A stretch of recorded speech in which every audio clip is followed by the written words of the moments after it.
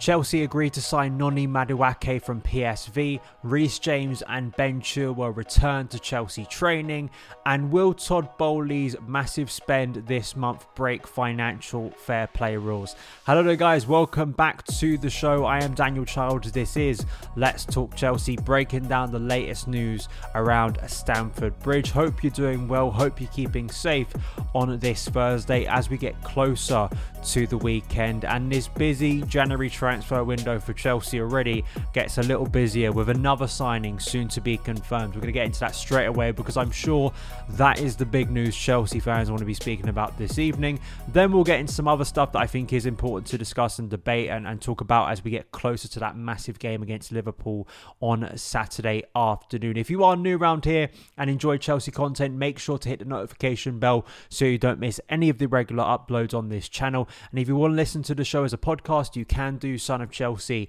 is a part of the 90-minute podcast network. If you're on YouTube, link in the description box below. And if you're listening, make sure to give the show a positive rating review because it really does help out. But let's get into the breaking news on this Thursday evening. A player that we have heard about, but I haven't really spoken that much on the podcast. Holland and Dutch reports, but we've got it now. Noni Madueke to Chelsea. Here we go from Fabrizio Romano. We've also got The Athletic reporting it through David Ornstein. Chelsea have agreed terms to sign the PSV Eindhoven winger. The player is now expected to travel to London. Madueke, who was born in Barnet, North London, has starred for PSV since breaking through into their first team. He has scored 11 goals in 51 league games for the Dutch side. The 20-year-old is now on the cusp of moving back to England to join the West London side. He was also at Tottenham and Crystal Palace at youth level before joining PSV in 2018.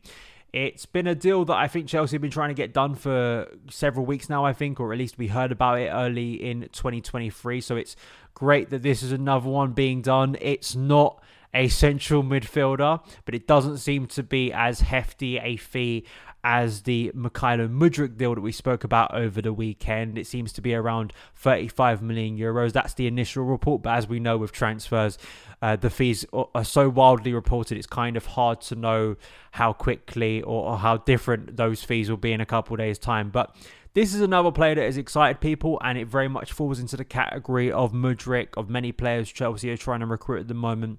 And I know people who enjoy watching Madueke and have seen the way he's improved at PSV, believe he like Mudryk is going to offer something to Chelsea from a wide area that is a lot different. I know when this initially came out, there were some concerns. I think CFC Central, a good account on Twitter, brought up that the number of games he's played over the last, 3 seasons is not that encouraging in terms from an injury perspective.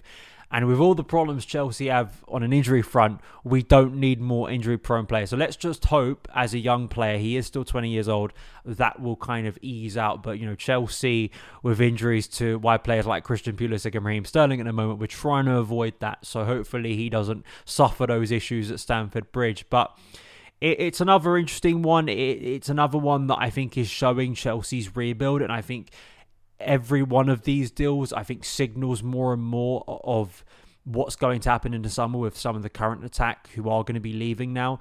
What does it say to Christian Pulisic, who's currently on the sidelines? What does it say to Hakim Ziyech? What does it say to Callum Hudson-Odoi, who's currently on loan at Bayer Leverkusen? I think it says to all of those players, you're going to have a tougher time getting football, and also that you may need to look elsewhere in the summer. Chelsea are not messing around. They're looking to rebuild this attack, and I'm interested to hear your thoughts and what is going to happen with Madueke when he comes in. A bit like Mudryk, as we expect, will probably slot into first-team football. This is a guy who has been playing first-team football for PSV at quite a decent level in the Eredivisie, and also playing Europa League football, played against Arsenal earlier in the season. So we'll see how he does, and I know people, as I say, are excited. Obviously, people who know sort of the England under-21, the Youth Franks have been excited about this player. So we will see how he does when he becomes confirmed as a Chelsea player, because it seems like the deal is going to be done now. Another one, we've had Benoit Badiashile, David Datro Fofana, Joao Felix on loan, Mykhailo Mudryk, and now the fifth signing, if I've got it right. I mean, actually sixth if we count Andre Santos as well. I know some of those were kind of being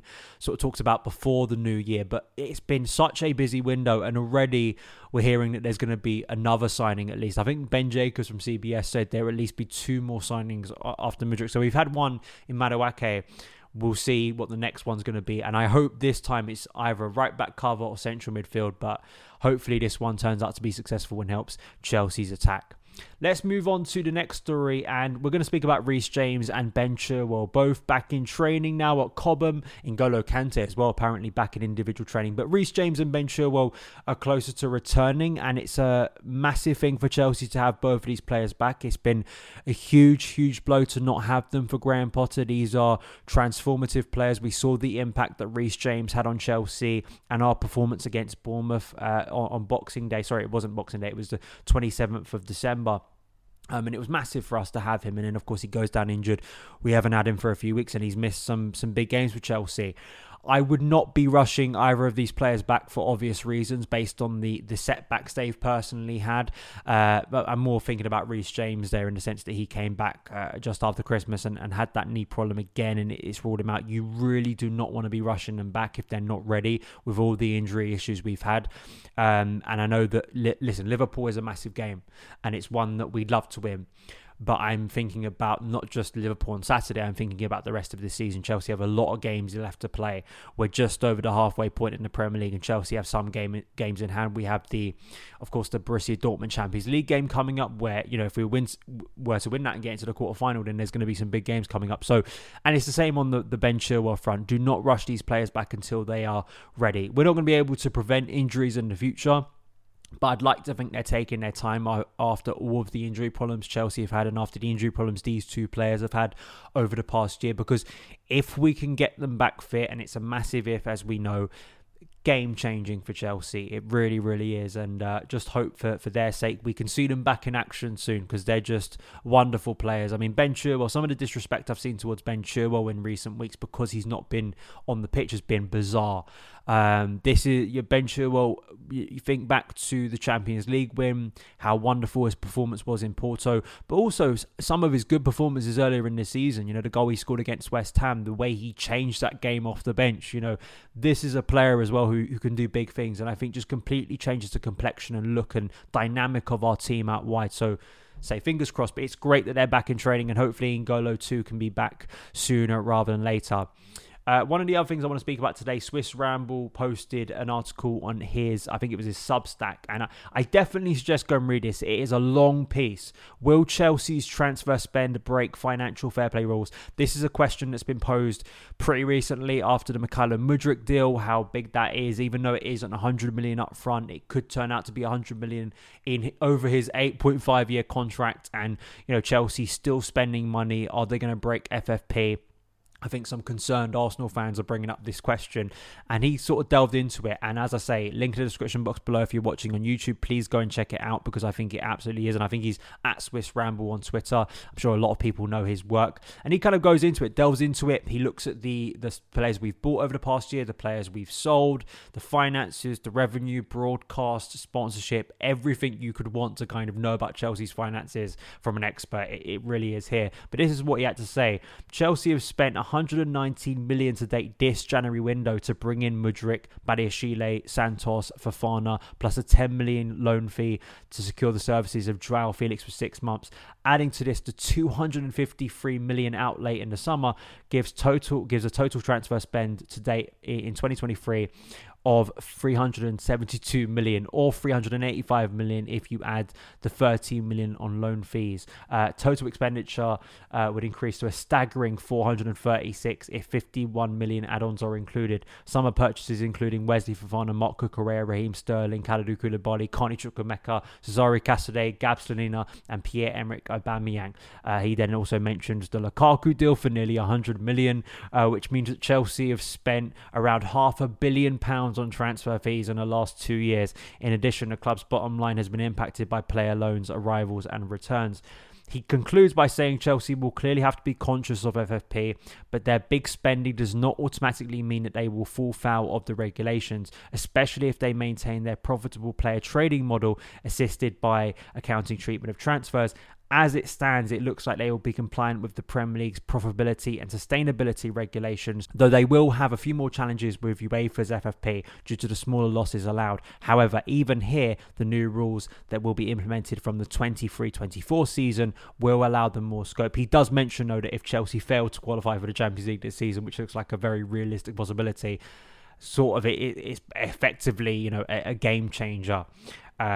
So we know the revenue from the Champions League, and we know for Chelsea, compared to say Manchester United, Chelsea cannot afford to be out the Champions League. It really does hit us compared to those other big English clubs. But I think with this case, I understand why Chelsea are doing a lot of the business they are right now. I think it is kind of front loading a lot of stuff in the the risk, which seems very realistic at the moment. Chelsea do not get Champions League football, the effect that could have on our summer transfer business, and having to rebuild a squad that has had a lot of problems. And you just hear those numbers, and then you just look at the problems we've had on the pitch and the lack of value we've got from a lot of those transfers. Really is concerning, and it's something that this new ownership, that you can say and be accused of sort of hurting themselves with the summer transfer business in particular. Of course, we can't really seriously judge the January transfer window and the business being done right now yet. We have to see how those players perform, not for the rest of this season, but also for the future. It really is a big thing. So I think it was always going to be a case of Chelsea having to spend, in this new ownership, having to spend a lot to rectify the mistakes of the previous one. But let's hope they stay that way. But we know that if we don't get Champions League football, it's going to be a big problem, and it will definitely impact Chelsea spending absolutely in the summer. But Noni Madueke is really the big talking point today, and I'm interested to hear your thoughts on him. Do you think this is a good signing? Are you scratching your head again why once, it's more attacking investment, but is attacking investment exactly what we need right now? And are the players we're bringing in, like Mudryk as well, going to change the game? If you haven't listened to or watched my Mudryk special with Andrew Todos, it was a really, really good episode. We had about 25 minutes discussing Mudryk, his development at Shakhtar, what he could bring to Chelsea, some of the things that have made him such a desirable target for Arsenal and Chelsea, and a lot of people excited about his potential. Please go and check that out on the YouTube. It's my previous video on the podcast. I'm sure it's the previous podcast episode as well. So yeah, let me know your thoughts on that, and I will see you again very soon. All the best.